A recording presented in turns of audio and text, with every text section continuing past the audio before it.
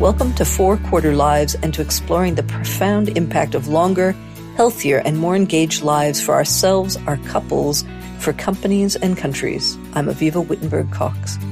After the last episode's UK focus, we're now going to zoom out. As we learned last week from Aviva's Alistair McQueen, longevity and aging is challenging enough in rich countries. What does it mean for low and income countries? To explore this question, my guest today is Dr. Vijeth Iyengar. He's the AARP's Director of Global Aging. He leads cutting-edge research on global aging issues. This involves everything from financial resilience and health security to the human rights of older persons and their social connectedness. He's a cognitive neuroscience by training. But before joining the AARP, Vijeth served 3 U.S. government administrations in a variety of roles, including as Brain Health Lead and Technical Advisor to the Deputy Assistant Secretary for Aging. Not many people have as global an overview of what aging means for the world as he does, and how adequately or not different countries are adapting to this massive 21st century shift. So today I'm delighted to welcome Vijeth Iyengar from AARP to 4 Quarter Lives. Vijeth, thank you so much for taking the time. Thanks for having me. You have a great title, right? You are the Director of Global Aging at the AARP. And so I want you to help us understand 2 things. One, who you are, and one, what the AARP is for our international listeners. And I want to start perhaps with you. Why is there a neuroscientist working on global aging? And when did you get interested in this whole subject? Yeah, that's a great question. I appreciate it. My entry point to healthy aging and longevity is a bit circuitous, but the initial point of entry was research. And so I'm a cognitive neuroscientist by training and was part of a research lab at Duke University here in the US from 2010 to 2016. We were handling questions that were quite esoteric in terms of how we form memories, where they're stored in the brain, how we retrieve those memories to function in daily life and society. And the lab was retrieving them so well these days. Yeah, exactly. And my memory is very bad. And they say to study what you're bad at. And this was that. And the lab was interested in fleshing out the neural circuitry behind this. And so we examined this in younger college-age students and also older adults that were living in the community in the state of North Carolina. So that was my initial foray into cognitive aging and the aging as a research field. 4 years into my PhD, I realized I wanted to be able to marry the research expertise with policy and to work on problems of scale and societal impact.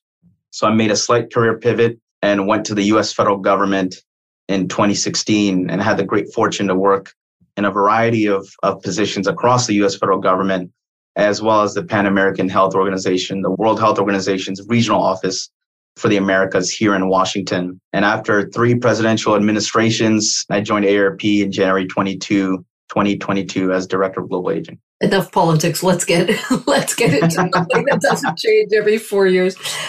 So AARP, tell us what it is. Huge, big, influential American association. Yeah, absolutely. Well, AARP was formerly known as the American Association of Retired Persons, but now it's simply referred to as AARP. And we're a 65-year-old. We don't talk about retired persons anymore, right?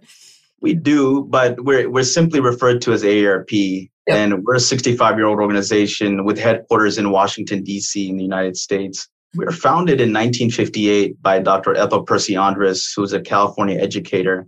And thanks to her vision back in the 50s, AARP is now the world's largest nonprofit, nonpartisan organization for the 50-plus population, having more than 35 million members in the United States. 35 million members, that's influence. It's sizable, it's influence. It helps inform our advocacy, our research efforts. But we're guided by a North Star in that we want to be champions of positive social change through our advocacy, research, and service efforts, empowering people to navigate issues related to financial well-being and health, to being active contributors to their society and community. And so, as you mentioned, Aviva, while many of your listeners might be familiar with our domestic U.S. work, we've actually been engaged globally for nearly 5 decades or so. And just 2 quick examples. In 1973, AARP was one of a dozen organizations that helped create the International Federation on Aging, a major NGO in Toronto. In 1987, we were granted consultative status to the United Nations Economic and Social Council, otherwise known as ECOSOC. And we actually have a member of our team that's based in New York to help AARP advocate on behalf of older adults and our members everywhere to the UN on issues of importance. We have a strong belief that good ideas have no borders, and we take a partnership approach to ensuring that we're making an impact for both older adults, members, and non-members alike. So you have this huge national base in the US, Yep. Global reach and influence and interests for decades now. Did you get a sense that this is AARP's peak time, that things and trends are all turning its way and you've never been more relevant?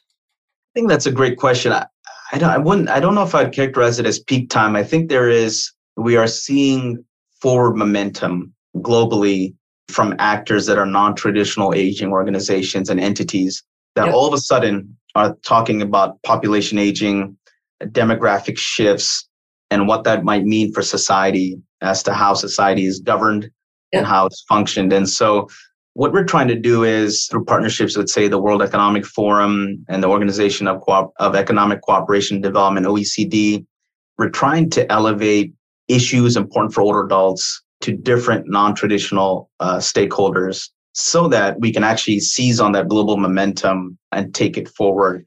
It's not a peak time. It's more so we still see the wave getting higher and higher. Okay. And we see that it hasn't crested yet. We're still. It hasn't crested. Exactly. It's exactly. Okay. And we're trying to seize on that momentum. So we want to explore this report that you've just published called Achieving Equitable Healthy Aging in Low and Middle Income Countries. I want to start a little bit with terms and definitions because it gets complicated very quickly in this area. And first, we'll start by defining what are low and middle income countries versus developed, developing, all the other segmentations we've heard. They're multiplying. Can you just give us what your report uses? Yeah, so there's a lot of nomenclature out there. There's developed versus developing, emerging versus advanced. Our report uses the World Bank income classification. And so the World Bank has 4 groupings. It's low income, low middle income economies, upper middle income economies, and lastly, high income economies. And so the way that calculated, not to get too in the weeds, but it's usually the gross national income per capita over the dollar value of a country's final income in a particular year divided by its mid-year population total. Yep. And so the World Bank, from my understanding, made the shift in 2015 or 2016 for the very crux of your question, Aviva, in the sense that developing, those were really broad terms that were lumping together countries that had a lot of different conditions and were too heterogeneous and weren't actually useful ways to bin and then analyze where countries are. So we use the World Bank income classification. It was mostly the emergence of this huge middle that was neither high nor low. I remember very, very interesting talks from Hans Rosling arguing that this huge growing middle didn't deserve to be referred to as low, and it wasn't quite yet developed either. So so we're getting better, but we need to refine a little bit our segmentations. Absolutely, and I think this does that. And if you go into World Bank reports, there's actually dollar figures that have cutoffs and boundaries for each of the 4 classifications, and so we wanted to use the classification of art that's been mostly adopted in the literature. And so that's what we use for the report. Okay. So we won't get into the dollar amounts. We're going to refer people to the World Bank, but we understand that we're focusing on low and middle income countries.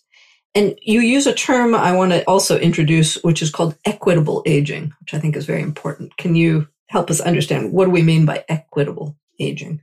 It's a term of art that refers to this idea that all individuals, regardless of background, should have a fair and just opportunity to optimize both their health and well-being at all stages of life, and critically, be able to fulfill their health potential to age well.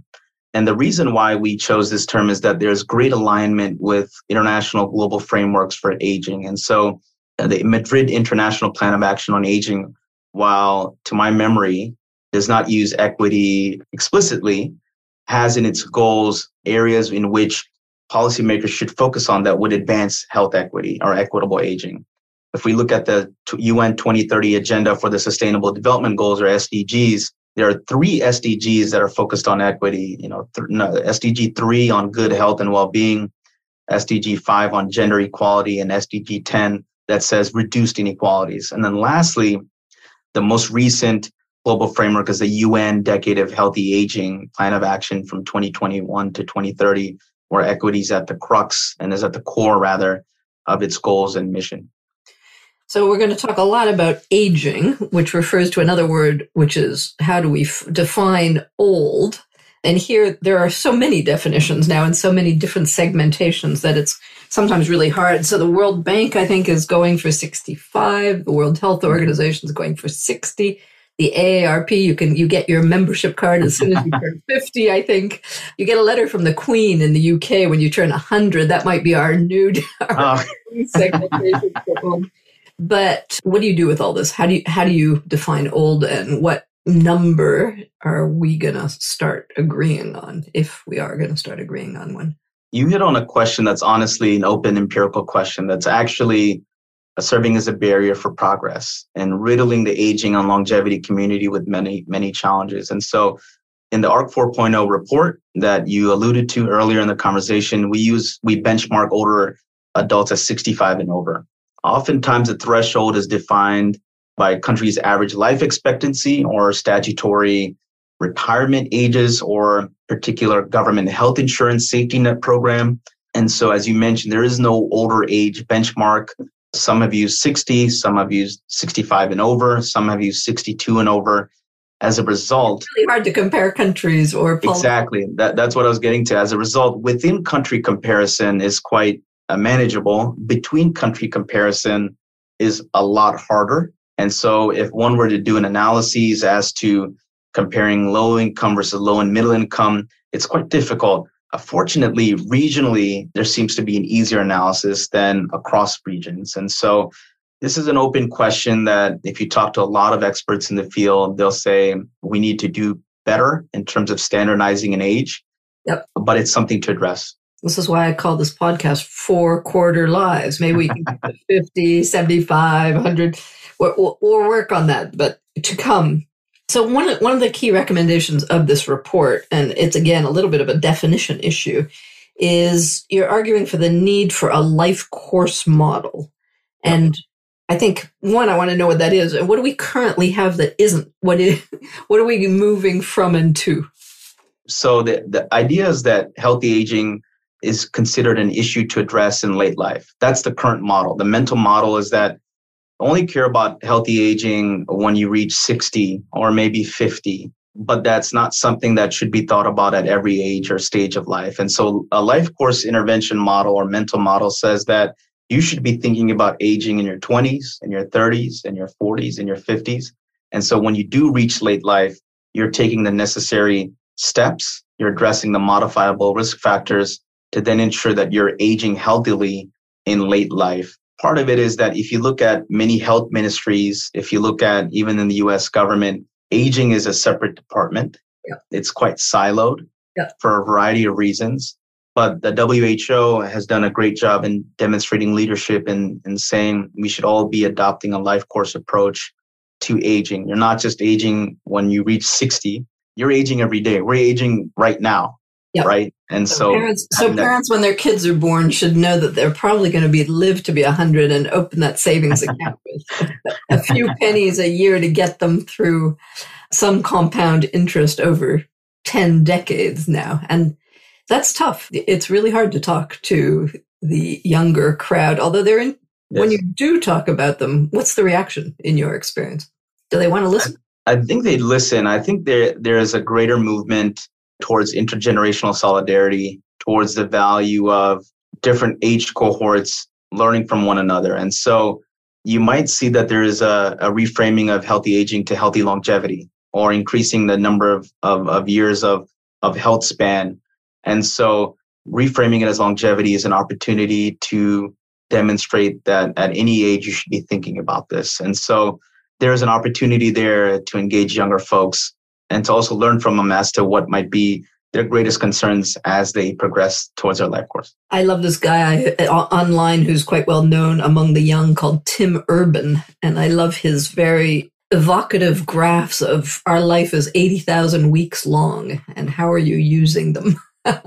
So I think we have to invent some kind of new mappings of what a life. So let's move on to all the challenges you address in this report, which are immense, fascinating, and a little terrifying. By 2050, there are going to be a 2 billion people over 60 on the planet. Are we ready anywhere? What do you think? So I'm a scientist by heart, so it's always difficult to talk in absolutes. And so there are some regions of the world that are highly aware of population aging, that have experienced demographic shifts, that have experienced declines in the rate of their population growth. And as a result, population aging and societal implications are top of mind. So North America comes to mind, regions of Western Europe, East Asia, Japan, for example, Singapore. They're robust models in terms of their thinking on population aging. And so those are models that would hold up. I tend not to use the word successful, good versus bad, but those are models that we see. They're doing something. They're innovating and moving and recognizing. There's a greater recognition of population aging. And rightfully so, given the demographic shifts that they're experiencing. Which have been announced and happening for quite some time. So one of the reasons you're focusing on lower and middle income countries, as I understand it, is that aging is speeding up. Why? Can you tell us why there's a difference between high income countries that have had some time to get used to this and have been developing some policies and the rest? Why are they moving suddenly and so fast? To put some numbers to that point. And so the reason why we were excited to focus on low and middle income countries was that the data was pointing us in that direction. And so by 2050, 77% of people age 65 and over will be living in low and middle income countries. If we look at the years between 2022 and 2050, the 65 and over population in these countries will grow over 2.5 times the population of high income economies. And so why is aging speeding up? And so we can see there are a couple of hypotheses or factors that other folks have also talked about. One could be declines in infant mortality rates. They're actually experiencing higher rates of population growth. There's increased longevity due to advances in medical technology and service delivery. And as such, the highest rates of population growth or aging, I should say, will be experienced in those countries. Conversely, in high-income economies, we see decades of declining fertility rates. We see increased longevity and actually large swaths of population cohorts aging at the same time. And as a result, we see that the trend lines are going in reverse directions, and LMICs will continue to experience higher rates of population growth, but as a result, population aging. And so if we look at areas that are experiencing youth bulges, say Africa, for example, in the decades to come, they will be confronted with some of the pressures that come with population aging. So LMICs, which you slipped in there, which is low and middle income countries for those who aren't paying attention to this. So really what you're saying is it's all good news. It's the fact that less child mortality, better health outcomes, longer lives. So there's all this good news that's now spreading across a broader range of countries that is creating this sudden acceleration in aging. I think that's accurate to say. These more upstream effects are going to have downstream impacts in terms of people living longer. And so they're both, we don't like framing this as a challenge, but it's opportunity.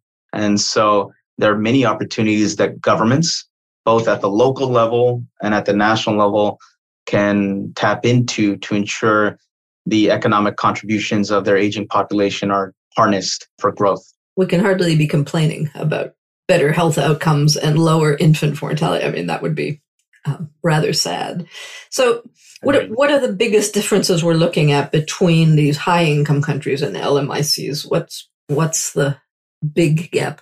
So from the report, we drew 4 conclusions or 4 factors that are driving these large-scale differences between low and middle-income countries and high-income countries. In low-income countries, we have large informal economies. And so 89% of the workers that we highlight in the report, age 65 and older, are informally employed. And so what does that mean?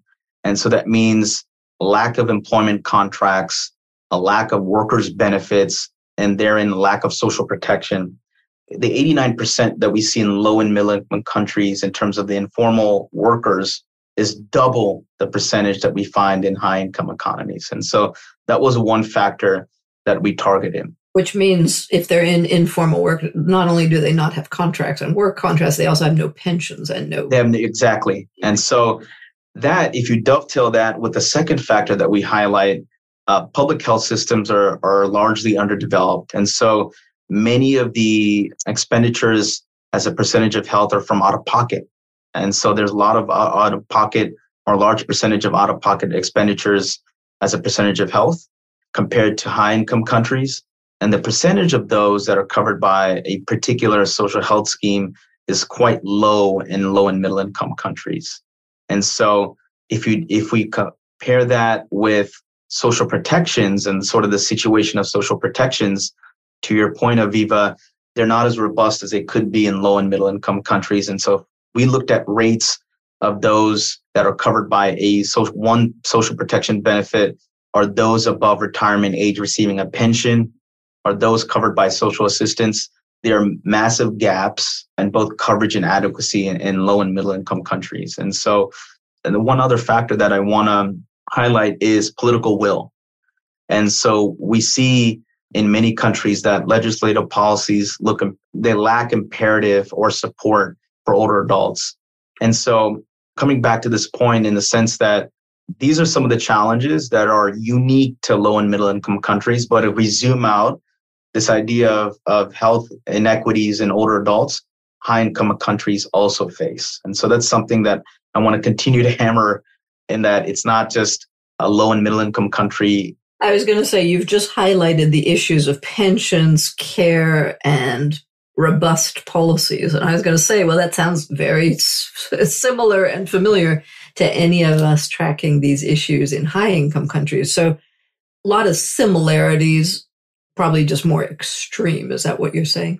That's exactly what I'm saying. It's a lot of similarities, but they tend to be more acute in LMICs. So does that also mean that if we share the same issues, we share the same solutions? Is it going to be just an issue of kind of exporting and developing similar solutions we've had here, or are we going to need something really entirely different? I think there are shared solutions and insights that we can learn from one another. And so if we look at the overlap in terms of the issues that both high income countries and low and middle income countries are facing, there are 4 areas that we highlight in the report. One is gender disparities. And so across income classification, women are living longer and in more years of poor health in later life. The other is this rural-urban divide that's creating, in turn, a digital divide. And so by 2030, over 3 billion are going to be residing in rural areas. 95% of this 3 billion will be from low and middle income countries. We see that data deserts continue to drive policy and action. And so 2 quick data points that were interesting to us is only 32% of countries have nationally representative cross-sectional data. And secondly, 24% have longitudinal data. And so critically, they're lacking in disaggregated data by age, race, and ethnicity. And lastly, the 4th area that is shared across high-income economies, or countries rather, and low and middle income countries, is this global megatrend of urbanization, which is changing family dynamics and the networks of care. And so there's increased burden and challenges posed on the informal caregiver. And so one could imagine policy solutions or prescriptions that target those 4 shared challenges across income classification for countries are ripe areas for bidirectional learning. And again, if I'm translating a little bit through what you're saying, gender, urban, and networks of care, that has a lot to do with what women are doing, right? Which is the other big trend across time, is the emergence of women into labor force participation, but it pulls them out of both rural areas and care roles. And so how do we redistribute all of those care roles, which is something that is in high. That's accurate. Yeah. Yeah. you need that 48-year-old woman who seems to be the average caregiver for all the elderly who we no longer have here. They're not going to have them there either. Exactly. And it's increasingly getting younger and younger. And so we see also opportunities or trends in sandwich generation of folks that are caring for both kids and their parents that are aging. And so providing enough assistance, support for those informal caregivers which shoulder the majority of healthcare services and deliveries, which their services are getting increasingly complex, is going to be vital to ensure healthy longevity, healthy aging in a particular country. Okay, so this sounds huge. I'm sure we've depressed more than one. Immense we're talking huge numbers, billions. Only a third of countries even have some kind of data to track this stuff. Luckily, your report does focus on solutions, so that's how we're going to end. Is you're outlining 14 initiatives that deliver. I recommend the report. It makes some interesting reading. But I'm just going to ask you to summarize, what would you say is the top 3 recommendations or priorities that emerge? I'll give you a bonus. Give me a bonus. A bonus one. 4. I'll say 4, but make it very quick and practical. So one is, it's clear. I think this is pretty obvious. There's immediate action that is required for data governance and infrastructure. Nationally collected data need to be inclusive of the older population and disaggregated by socioeconomic factors. I think I would say number 2. And by gender, something we've been fighting for forever. So 100%, absolutely. Number 2, I would say an emphasis on intersectionality. And so not everyone ages in the same way. Older adults are not a monolithic group. There's great heterogeneity. There's great disparities experienced.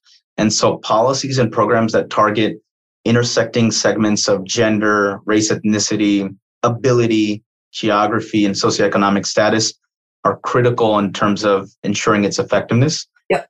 I would say 3, a focus on community-centered approaches to effectively serve, to effectively reach, however, underserved and unserved groups is essential. Malawi's Kaunda community-based health insurance program is a model for that, which brings together village residents and leaders and community-based health workers together and mobilizes them to oversee operation and management of health insurance payments. And lastly, I'm going to hammer this point again in terms of political will and sustained government action. And we see remarkable progress in Colombia, India, Thailand, and Vietnam in terms of ensuring and expanding pension and healthcare coverage as a result of sustained government action over years. And so those are the 4 areas of opportunity we see in terms of a solutions-oriented approach to combat health inequities when it comes to healthy aging. So those 4 recommendations sound a lot like what they call mainstreaming. So one of your arguments is we've got to mainstream aging, as we have done or are arguing we need to do for climate and gender. What does that mean when we're mainstreaming it? Mainstreaming aging is a term that will be familiar to a global audience, less so in the United States. But it's this idea that every policy, every program, every initiative at every level of government should embed aging into their decision or to their design, development, and implementation. They should be carrying out these programs, designing these programs through an aging lens. And there are a couple of benefits from mainstreaming aging. One is that ensuring that programs and policies reflect the needs of older persons, ensure optimization of resources from policymakers. It'll ensure that it acknowledges rather that every level of government has a stake, so to speak, when it comes to population aging. And this requires all of government, all of society approach. It's not just one Department of Ministry of Health or Department of Labor or Ministry of Labor that is in charge of this. It should be all across all of government. And it curbs the marginalization of older persons and their overall social exclusion and brings them into the fold and doesn't treat them as a separate category of a population segment. And so there are many benefits to mainstreaming aging. And this is sort of a philosophy that the UN espouses. And certainly we see great value. And that's something that we're trying to do. And we already see here in the United States, these multi-sector plans of aging, these MPAs, these action plans on aging that different states are doing in the United States, California, for example, or New York, to be able to account for resources, programs, policymaker attention around this particular topic of aging. It reminds me very much of in the corporate sector, companies used to do with digital. They used to have a little digital department on the side until suddenly they did wake up eventually to the fact that digital was in everything they touched and did and sold and hired. So that kind of shift, I mean, we're still very much looking at aging, I would think, in that little departmental role. And this idea that it's going to flow across every part of a company's policy is not yet quite in motion. You're right. It's still siloed. We're trying to break down those silos. AARP is our global network of collaborators and partners. And we're trying to broaden the tent, so to speak, and bring in these, as I mentioned before, non-traditional actors to the table, whether it be private sector, whether it be public sector, whether it be NGOs, whether it be multilateral development banks or international financial institutions such as the World Bank, where population aging isn't prioritized and where it could be. And so that's where a lot of our advocacy efforts, informed by research, informed by, say, the ARC 4.0 report, that's where a lot of our energy is investing in terms of making a persuasive case as to why countries should focus on this. Any shift post-pandemic? I mean, we saw just how much harm we can do to old people if we don't center them into policymaking. Was that a global wake-up call? I would agree so. I think the majority of folks that were affected by the pandemic, whether it be getting COVID or succumbing to it, unfortunately, were older adults. And we saw high levels of ageism during older adults, an us versus them mentality. And so, frankly, the conversations have been easier relative to make the case that, yes, you should invest in older adults. We saw what happened during the pandemic, and the pandemic's still ongoing and people are still affected. But yes, a lot of younger people, and it affected across generations. But critically, we saw digital divide, we saw issues of access, affordability, quality of care. We saw inequalities rise in several historically marginalized populations, and so it goes again to this idea of intersectionality. And so, layering age not as a vertical but as a horizontal is critical to then be able to have those conversations. And that's been one silver lining, as crude as that might be to say, of the pandemic. If you only take one takeaway from this conversation, it's got to be that, right? That aging is a horizontal, not a vertical. I think that's a very nice summary. Now let's jump into a few big countries that are really different places on the aging spectrum. We're going to talk about three that you describe in the report. So China, India, and Nigeria. There are a few billion right there. What is that? A third of the global population. What's going on? Where are they? And what spectrum would you describe?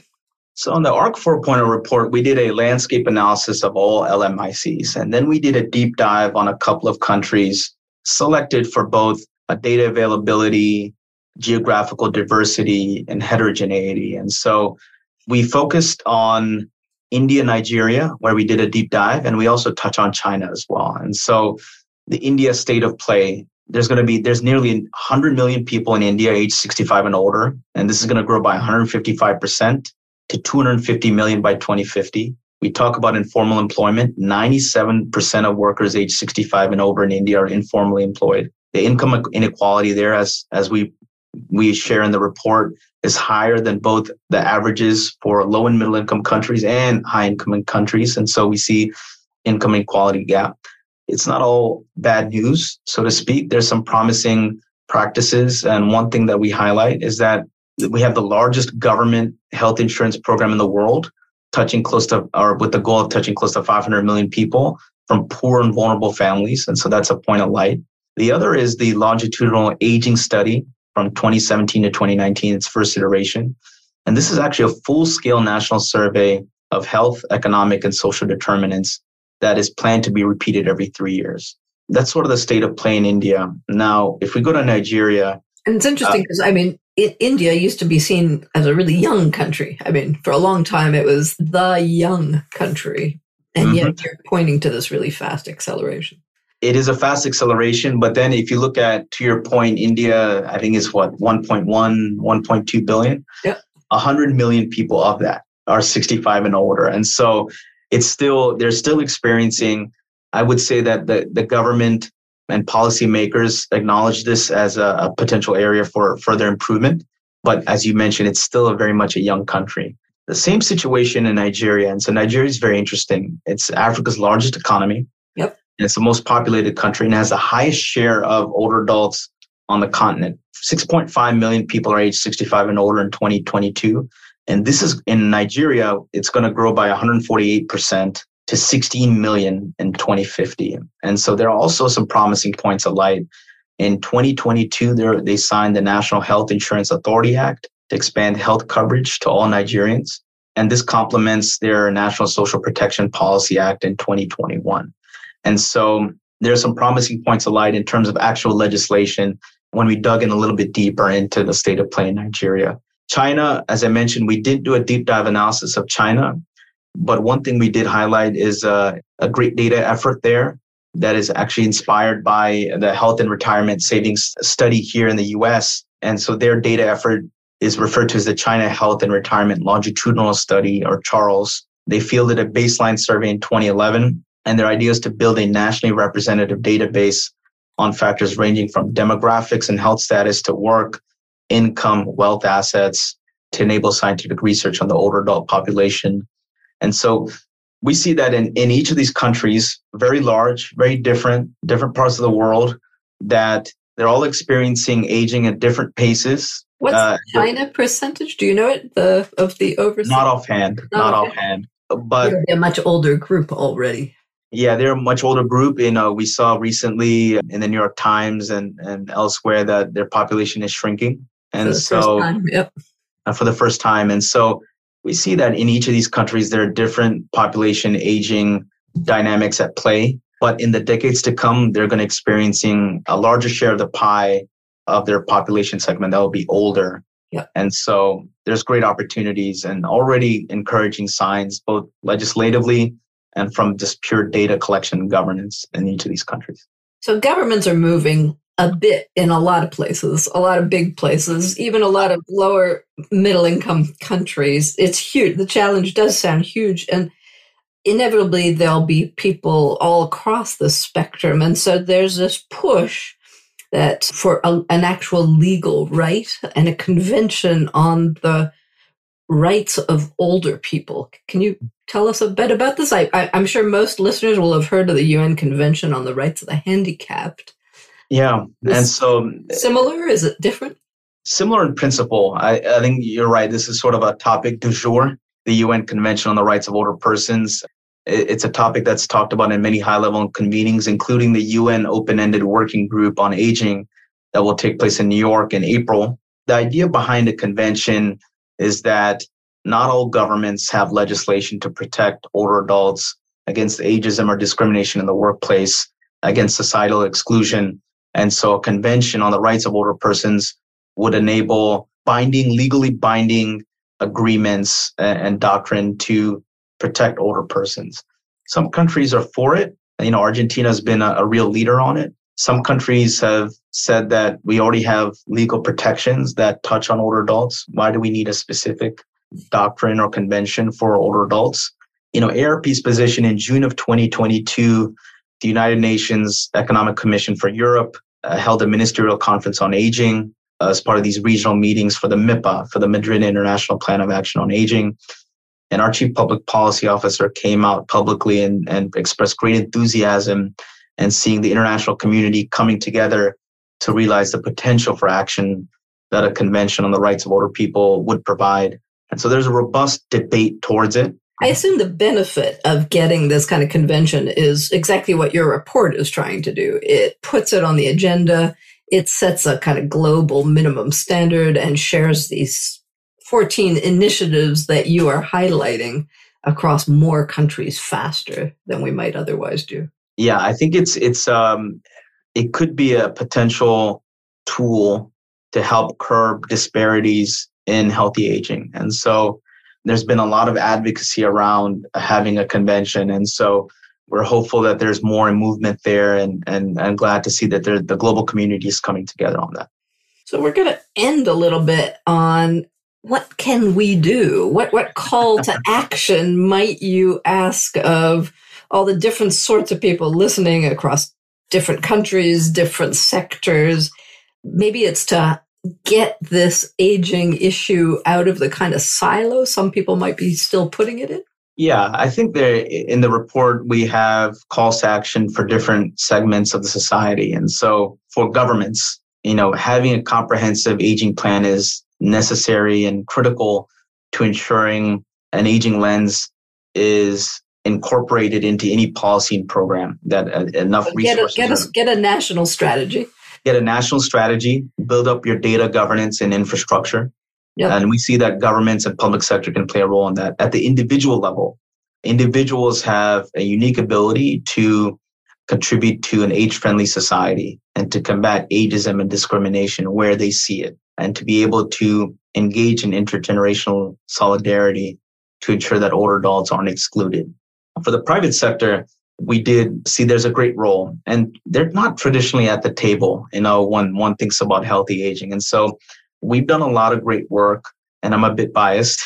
We've done some good work in terms of thinking about how to engage the private sector. What are some concrete recommendations? And so we laid out a couple. One is there's an important role private sector can play in addressing their employees' health and well-being by improving work-life balance and paid time off allocations. And there's actual empirical data showing that by doing so, it would increase their bottom line, increase productivity, reduce safety incidences, increase quality.